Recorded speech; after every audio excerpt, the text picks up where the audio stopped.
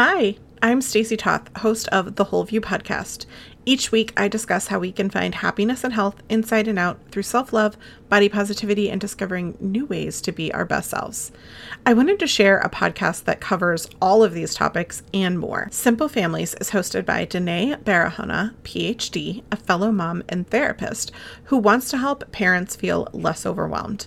I want to share a little snippet from her podcast to let you listeners get a feel for what Simple Families podcast is all about. Let go of unrealistic expectations, parent more positively, but not perfectly, and start to enjoy the stressful yet rewarding journey of parenthood with Danae. Listen to Simple Families by clicking on the link in the episode description.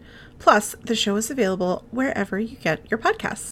I'm thinking about all the ways in which the political climate has kind of infiltrated every aspect of our lives. And I know I heard you say that you and your dad have differing political views. And so many families, I feel like, have been torn apart over this. Can you just give any insight into families that may be feeling that and how you've handled it? Yeah. I mean, here's the thing. Every child wants to feel the admiration of a parent, and it doesn't go away. I'm 60 years old. I still want my dad's approval, right? He's 85. Yeah. And so I sent him my book, and he actually wrote back. He's the king of hyperbole. So he called it a masterpiece, which actually still surprised me because we are so different. And I didn't know if he would read it and read it through the lens of his judgment of the way I see the world. But he didn't. And after we were sitting together and talking about my book, he then veered into some political views he had, and he was identifying people that he really doesn't like. And I said, well, Dad, here's what just happened. You told me you really enjoyed my book and you agreed with these thinking tools. He's a lawyer, by the way, so very good at thinking. And I said, let's eliminate personalities from the conversation and let's pick an issue that you think is critical for today. And let's discuss it using some of these tools. So he picked free speech, and we got into a pretty good conversation about tech companies, free speech, whether or not corporations deserve the right to regulate what happens with their customers, who would make those regulations, how we see the government. And it lasted about 10 minutes of really good. And then, of course, it took a turn because he's invested in his point of view. And he's older than me. And he feels like this is his last chance to get me to see it his way. When I think about families, the best we can do is create room for a person to show up as they are, where they don't feel unwelcome because of disagreement. Doesn't mean you'll ever align. You can set your own guidelines for how you have those conversations. If they get too heated, offer them another piece of pie, give their mouths something else to do. But during the conversation, if you can prioritize actually trying to picture how the views they hold create a beautiful picture of the world in their minds, you'll get further. And that's usually where I start now with people. Yeah. So tell me how your view of free speech creates a beautiful picture of America. And then the follow-up question you can ask, if you want to, after you've thoroughly listened, not as a gotcha, how does that view also account for? And then fill in the blank. How does it account for me? How does it account for this group? How does it account for this idea? And give them more to address. But your job isn't to convert anyone or even to catch them off guard in, sort of their hypocrisy. We all have hypocrisy. So that can't be the goal of a conversation. I recently interviewed Bhumi Laditan. Are you familiar with her work, The Honest Toddler?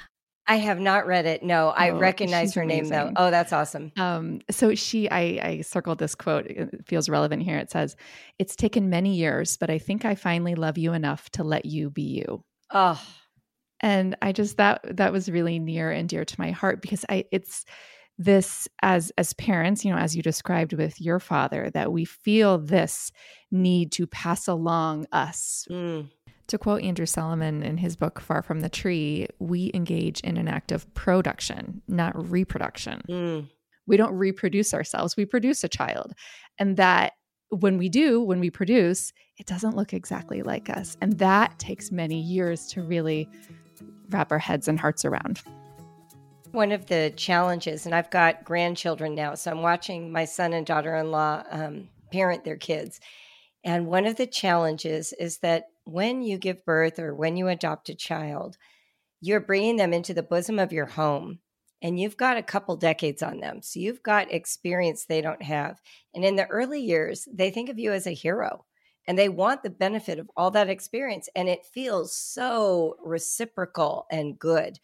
But there's a moment when your kids exit the front door and they enter the home of someone else, and they see that there is a logically coherent way to be that is different than yours.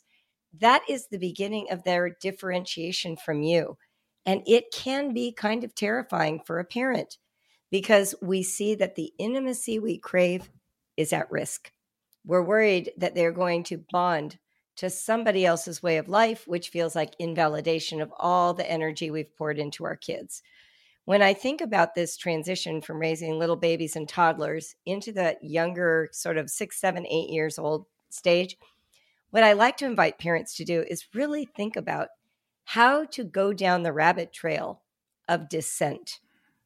One of the values of parents seems to be cooperation. Every book I read is about how to get kids to cooperate. Right. And so that's the highest goal of your adulting. Hands. Like, that's it, right? Yes. A small ask. Yes. If you could just buckle yourself in the car seat and not get out when Right. I'm driving, I would be such a happy mother. But the truth is, dissent is what creates the strongest bond. Because if you can be loved when you don't agree, you have intimacy. If agreement is the foundation of your relationship, your intimacy is at risk every day of your life. Because the moment they think away from you, you're not close. So if you want closeness, allowing your kids to not think how you think is the key. Seeking the truth never gets old. Introducing June's Journey, the free-to-play mobile game that will immerse you in a thrilling murder mystery. Join June Parker as she uncovers hidden objects and clues to solve her sister's death in a beautifully illustrated world set in the Roaring '20s.